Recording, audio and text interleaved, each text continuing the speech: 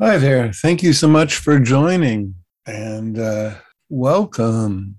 My name is Josh. This is Dharma Punks New York, our Tuesday night class. If you are interested in attending our 5 day retreat, beginning of September over Labor Day, please feel invited. It's going to be up at Garrison Institute, and the information is now live on both the Garrison website as well as dharmapunksnyc.com in a beautiful location overlooking the river with hiking trails and a bunch of teachers. If you're around, maybe an inviting possibility. It's easy to get to Garrison. It's just a short hour-long ride up the Hudson. Yeah, so, and as well, if you'd like to support my work, the Venmo is Dharma Punks NYC, and the PayPal button is on the website. So, thank you for joining. And tonight, we're going to be talking about burnout and cognitive overload and mental fatigue and ways to avoid these outcomes. So relax, settle in, and jumping right in. Imagine you are in a normal day with 5 to 10 unread emails, one email response half written. Maybe you've got some text messages waiting to be responded to. Maybe on your browser, there are 10 open tabs. Maybe at the same time, you're trying to focus on making plans for dinner, but you also realize that it's the tax season. So you've also got to focus on preparing the info for your taxes or getting them mailed out. And then suddenly you find yourself unable to focus, unable to take a step forward, stalled, overwhelmed. Or imagine a job where we're called away from our tasks to an ongoing, unpredictable series of Zoom meetings or messages that pop up from coworkers needing information or changing deliverables. And then over time, this job leads to burnout. We feel we're at our wits' end, that we can't function, that we can no longer be creative. So it's important to note that conscious processes of the brain are only capable of doing so many tasks at the same time. Primarily, they, one, create language-based narratives of what's going on. We transform our lived experience into a stream of narrative or inner chatter that continuously narrates or provides a kind of voiceover to our experience. And also, consciousness can sustain our attention on a narrowly focused task or focus our attention on a computer screen or a smartphone. And consciousness can create goals and then break goals down into sequences that allow us to achieve desired aims. Like, for instance, it can help us write a detailed email, or suppose we realize in the late afternoon that we want to eat pad thai. So we might realize, okay, I'm going to go online. I'm going to make a list of ingredients. I'm going to go to the store. I'm going to buy the groceries. I'm going to come home. I'm going to follow the recipe. And all of those sequences are brought to us via conscious processes of the brain. But unconscious regions store and retrieve far more information than consciousness. For example, unconscious regions of the brain maintain what's called internal working models of the world. And that's what basically allows us to interpret each situation we're in and discern if we should feel safe or on edge. In the background, we're monitoring the setting, what other people are doing, and we're evaluating whether we should or can relax our bodies or not. This is called sometimes neuroception. And these models also of the world help us know when we meet someone that we feel safe, how to act in accordance. These models help us make sense of every situation we're in and determine, for instance, when we walk into a gathering and we don't know if the gathering is going to be a difficult, challenging one or one to relax. And then we see people dancing and laughing. Well, what happens is in the background, our unconscious processes compares this against all these previous experiences of our life and determines, oh, I'm at a party or a gathering, that I'm safe, I can relax, I can see what's going on. And then unconscious regions of the brain also keep track of and work on a lot of tasks that we're not consciously aware of. So, for example, suppose you're talking with someone and you want to say the name of a band or a song that you enjoyed, but you can't remember it. And then you give up. And then hours later, voila, the answer pops into your mind. And it turns out it was, I don't know, a song by Black Sabbath, or They Might Be Giants, or who knows. Or imagine you're cooking and you get a call. And while you're talking with someone on the phone, you still remember at times to suddenly check the food to see how it's looking. Or suppose hours after you've completed work and you've come home, you suddenly remember that you forgot to return someone's message or that you forgot one uncompleted task. In other words, the frontal lobe has unconscious regions that are constantly keeping track of tasks that we haven't completed, sometimes for the better. Albert Einstein noted that when the mind creates a problem that it cannot solve, the best thing he thought to do was to stop working on the problem and let it gestate in the back of the mind. And that very often the next day, a solution would arise. So the mind is still working on the problem, even though we're not consciously aware of it. And we're going to talk in a little while about why this is so important.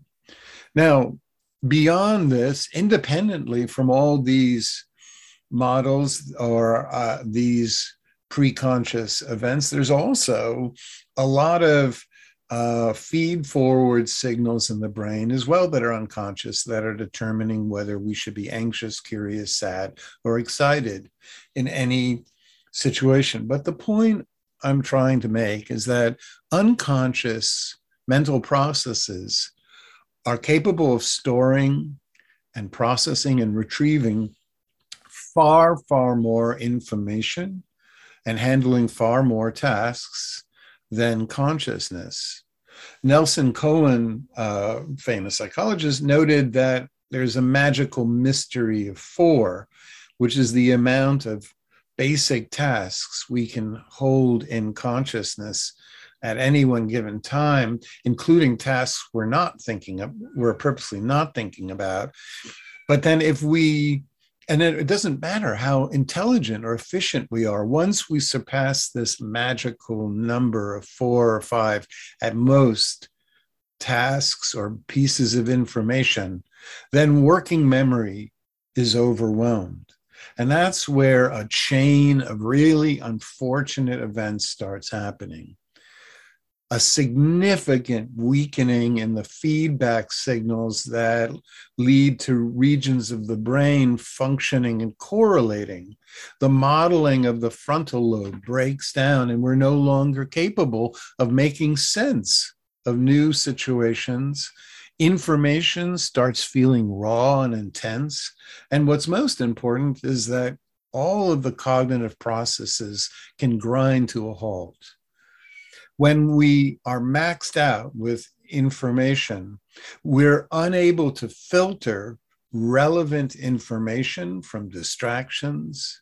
We become not only completely inefficient, but we start making mistakes. We start, in fact, experiencing, as we'll see, a slight state of depression. Multitasking increases the secretion of cortisol and adrenaline, and it doesn't just impact thought and processing, but it causes headaches, increased heart rate, digestive disorders, and stress-related maladies.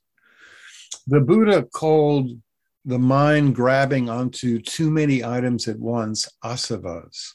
He said, suddenly the mind has opened up channels, and while it's going out to try to cling onto things in the world, what it doesn't realize is that all of this kind of what he called sewage or garbage is coming in that adds to stress. One of the great Buddhist renunciates that I was fortunate to sit with every year for many years in a row, Tan Bhikkhu, noted that the most harmful and regrettable acts arise from being overwhelmed by information, which means we feel trapped, and invariably over time we start lashing out at people that are close to us. So what leads to cognitive overload? Well, first, it's our choices. There was a study by the Pew Research Group that of people who experienced cognitive overload or burnout at work, and 80% said they had a habit of seeking ever greater amounts of information through their devices, their smartphones, their computers.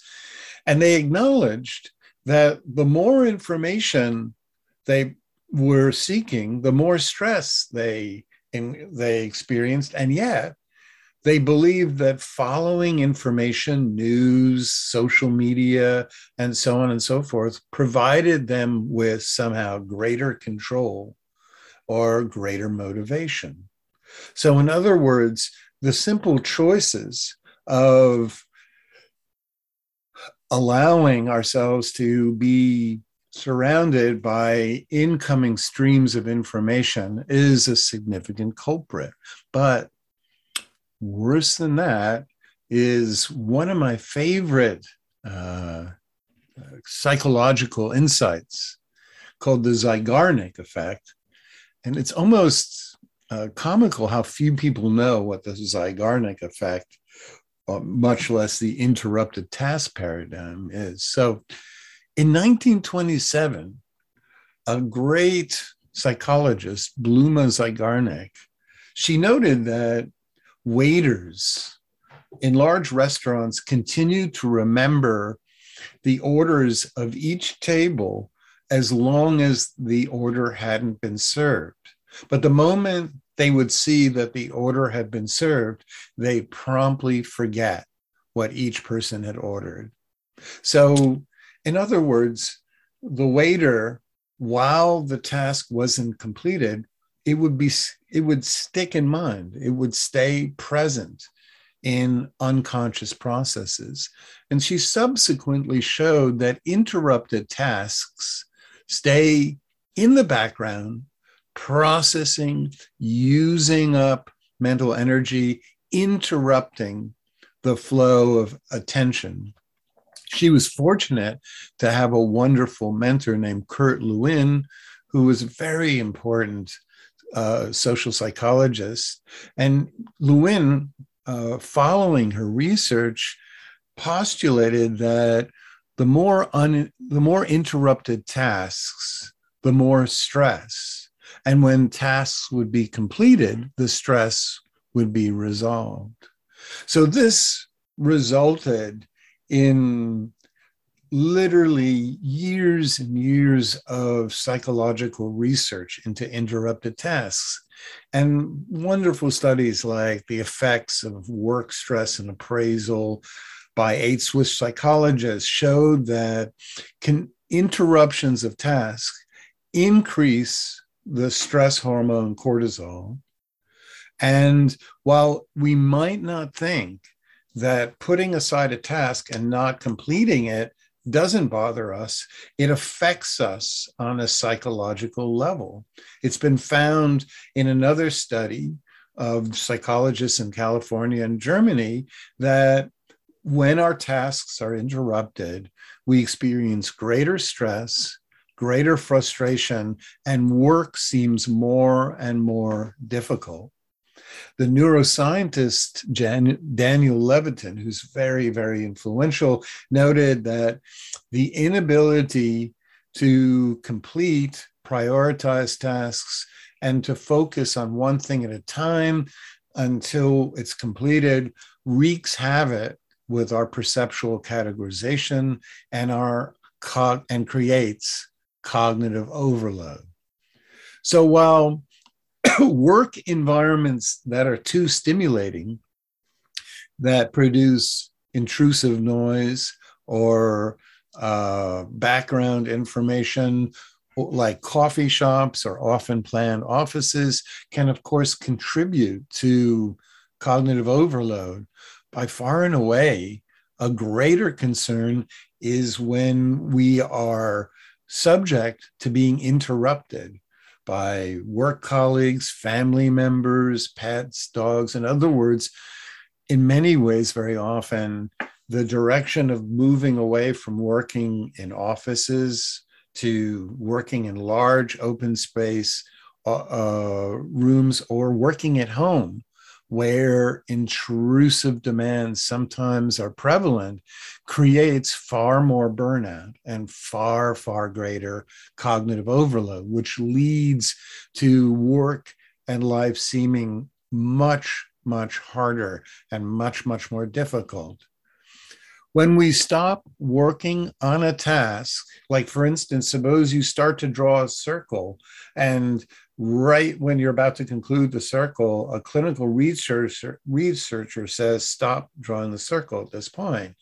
And then the psychologist gives you something else to focus your attention on. Well, guess what? The amount of ambient stress in skin sensors and in pulse, your pulse, and in how much oxygen you're using up goes up significantly because you haven't completed the circle. You haven't completed what's called cognitive closure. When we don't have cognitive closure, the unconscious regions of the brain keep the incompleted task alive, active. And it's only until we finally complete drawing the circle or achieve cognitive closure that the task is no longer being worked on the unconscious. So the more tasks during the day that are interrupted, that we don't return to, that we haven't completed, that haven't achieved cognitive closure, is a significant source of how much burnout, how much exhaustion, how much irritability we experience in settings. A third and important consideration is simply sustaining very narrowly focused attention on a small visual field. This is known as Zoom fatigue, or any kind of mental fatigue, to focus attention externally on a very very small piece of the visual field requires an enormous amount of what's called thalamic blocking. We have to put aside all of the ambient stimuli that's seeking our attention. And what happens is we use up a lot of glutamate to do this. And over time, when we use up the glutamate, adenosine kicks in. And with adenosine, there's an upregulation of cortisol and a downregulation of dopamine. So we stop feeling excited, motivated, happy in our jobs. So people experience far less fatigue from meetings over phone than they do over Zoom, simply because while you're talking on the phone, your eyes can look anywhere they want. There's no blocking or no suppression of information. So you can relax and your brain doesn't chew through as much glutamate. So limiting information and cognitive closure is key.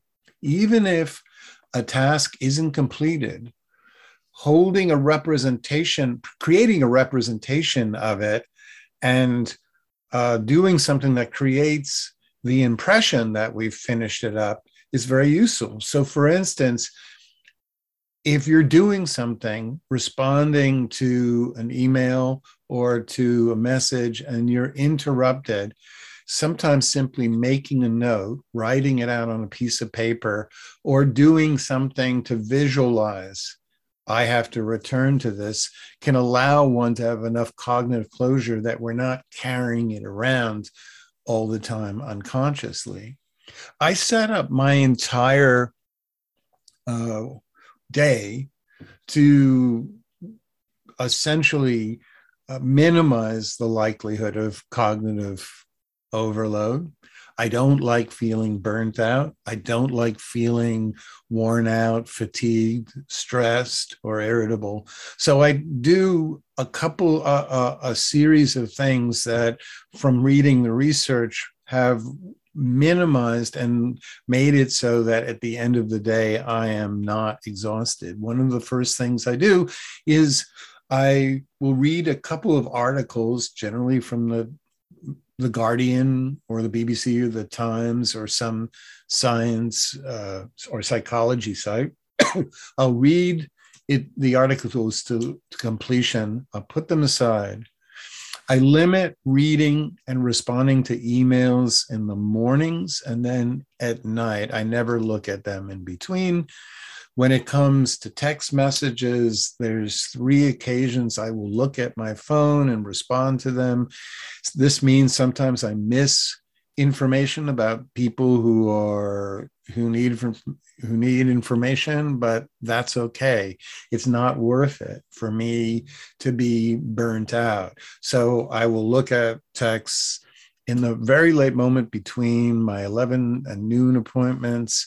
I'll look at them in the late afternoon and once right before I relax for the evening. If I'm pulled away from a task, I try to return to it immediately, or I write it on a list of things that I have to do. And immediately after work, we'll talk about this, I practice clearing my mind through meditation to empty out all of the unresolved tasks so that I can move into the evening hours without anything from the day popping up or claiming my attention. There's been some wonderful studies about this. Gentleman Maximilian Fay did a study called Components of Mindfulness Training. And then there's also another study, Person, Task, Fit, Emotional Consequences of Divergent Thinking by Marta Ronska. And there was another one by Stefan Schmidt, all that showed that in meditation, when we maintain an open, accepting, expansive attention on our internal experience in the here and now, significantly alleviates background processing of uncompleted tasks. In other words, it empties our mind out. It's a way of wiping the drawing board clean.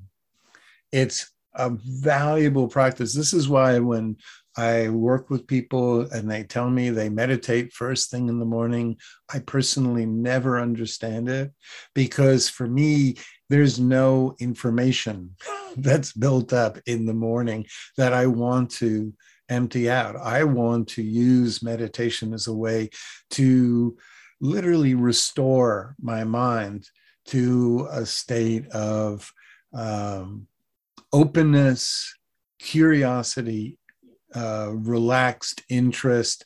I don't want unresolved issues or things that have piled up still being worked on. I don't want to carry stress, any stress that's occurred from one day to the next.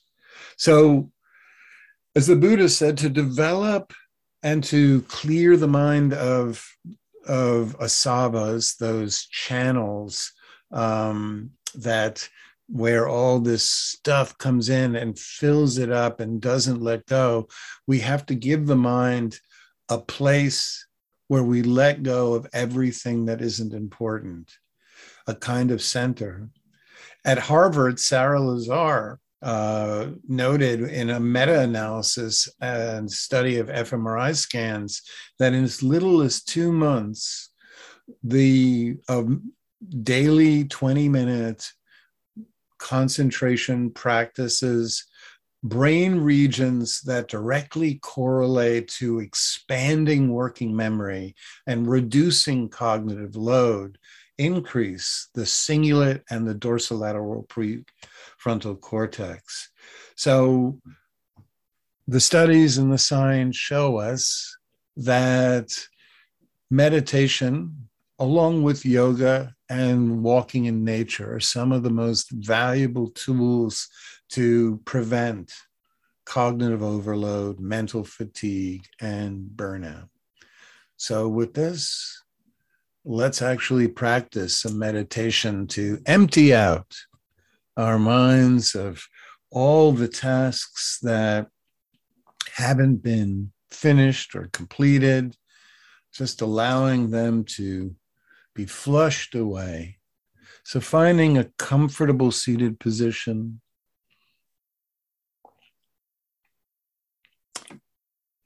and closing the eyes.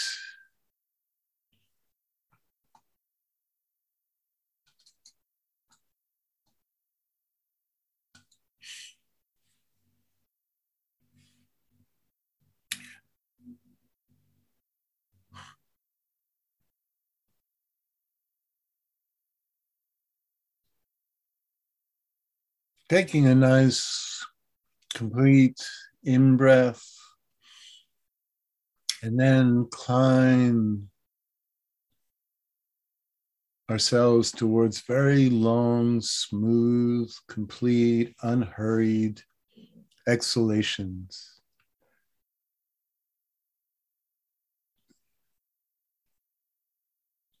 And use this time to take a survey of your body and just relax any area that relax or adjust, any area that seems tense, involuntary muscle groups, especially carrying the ambient stresses of the day, the uncompleted tasks. When we haven't completed tasks, involuntary muscle groups start to clench. So find those involuntary muscle groups in the back, the lower back, the jaw, the micro muscles around the eyes, the cranial muscles in the face, abdominal muscle groups, all the areas where over time you notice that when you're feeling worn down, fatigued, overwhelmed, which areas of the body start to reflect or express that tension and just bring a soothing, caring, empathetic, compassionate awareness to these parts of the body and just breathe into them, shift them to a comfortable position, find the ease around these areas and spread the ease into these resistant parts.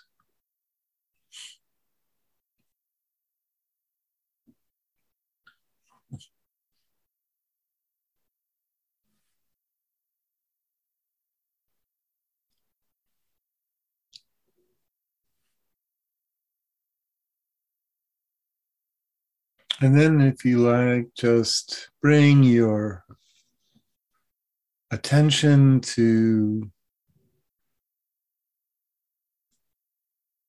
any area of the body where it feels most easeful to be aware of the sensations of breathing in your body. Very often for me, it's the front of the chest or the abdomen. Sometimes it's the shoulders. Other people find the tip of the nose. There's no right way or place to observe the breath. The Buddha never indicated any specific area. He simply noted to be aware of breathing in and be aware of breathing out. And to first simply find a kind of breathing that feels perfect for any given moment. So, for example,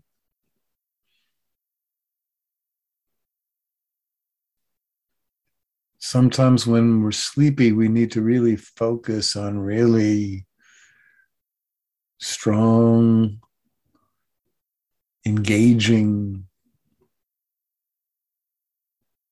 very, very filling in-breaths, inhalations that move the front of the chest, feeling the energy moving up the body from the belly up into the chest. But if we're feeling worn down or anxious or jumpy or stressed, then focus attention on the exhalations, trying to make the release of the breath as unforced, not pushing it out, just allowing it to leave. And with each inhalation, feel the energy subsiding and the energy moving down the torso.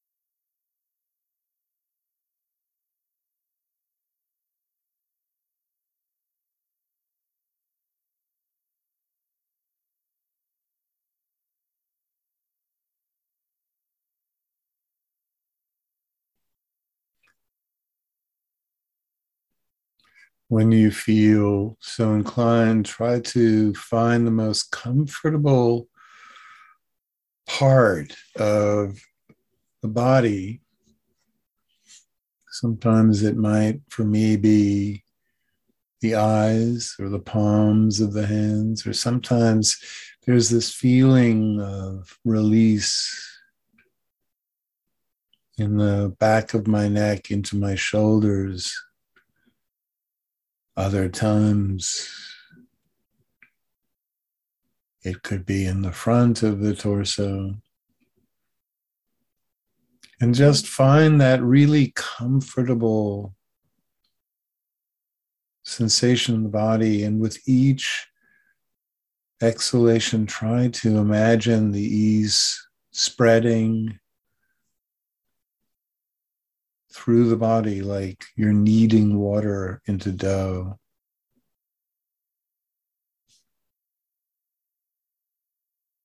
If you feel some part of your body relax, just continue down the body, releasing.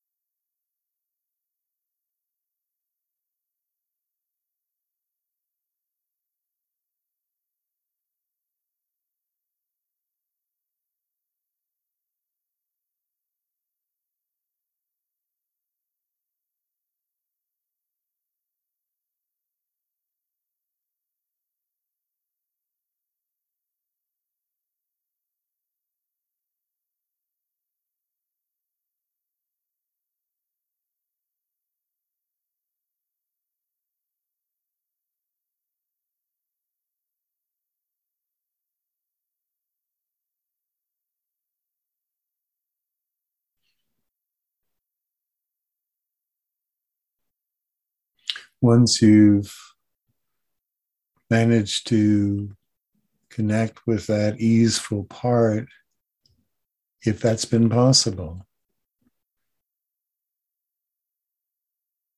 now just without even focusing on the easeful part of your experience, just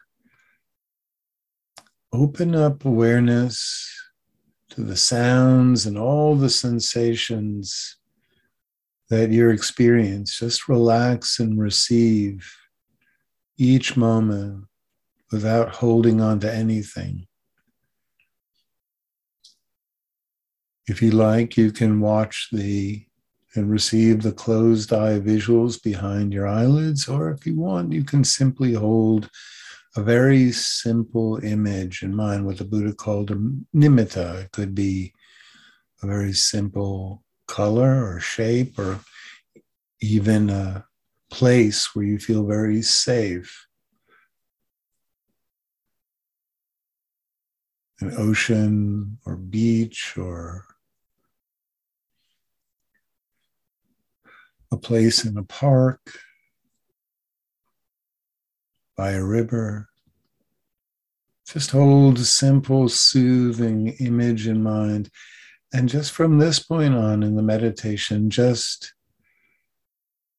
allow your awareness to be filled completely with the present moment, the feelings that arise, the sensations in the body, the sounds.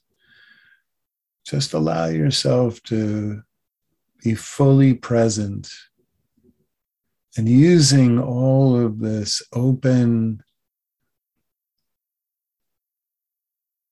non-judgmental, caring, interested awareness to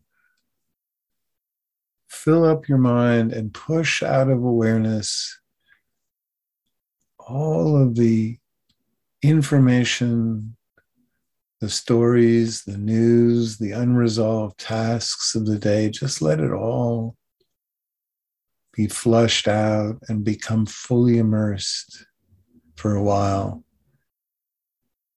in your present experience.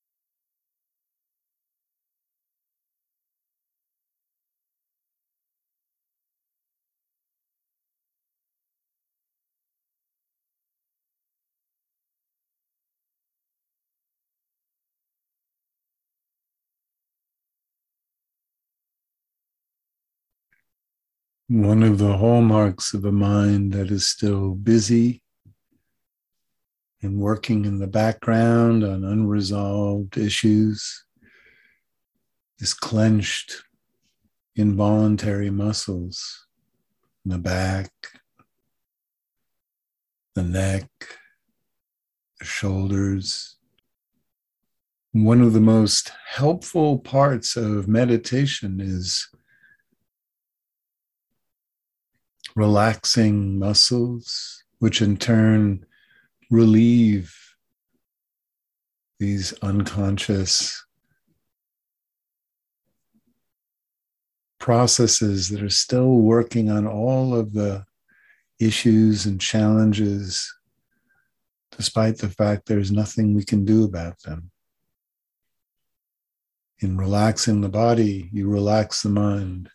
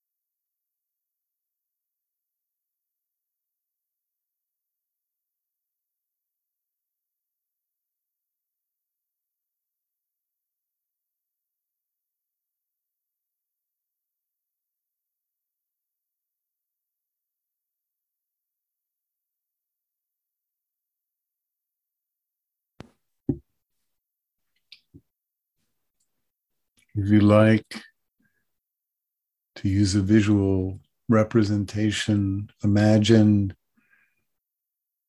you've built a very small vessel maybe a foot long by a foot wide, or maybe a little bit more. It's a basket that floats. And you could put all of the unresolved things that are not finished or completed, or anything else that's been nagging in the back of your mind. Just put it in that vessel. Just imagine lowering it into a river, watching the tide recede, and with it, all of the issues being resolved for the time being until you choose to return to them. Letting go of anything that isn't finished for the day, just let it go. Releasing the body, representing it, and allowing yourself to have closure. And whenever you're ready at another time, you can pick it back up.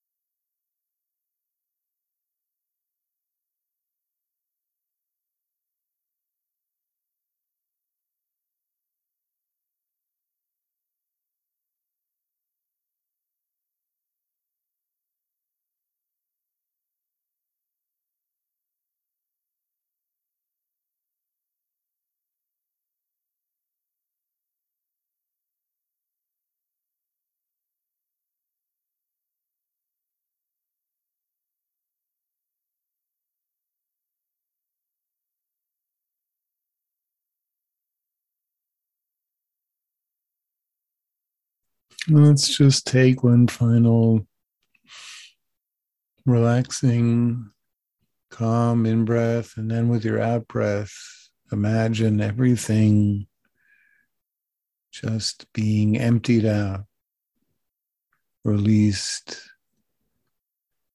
let go of. And just try to relax into a body without anything to do, nothing to do, nothing to work on, nothing to attend to. And whenever you're ready, just try to bring this complete, open, resolved, easeful state, as much as you've been able to cultivate it, into the rest of your evening. and opening your eyes.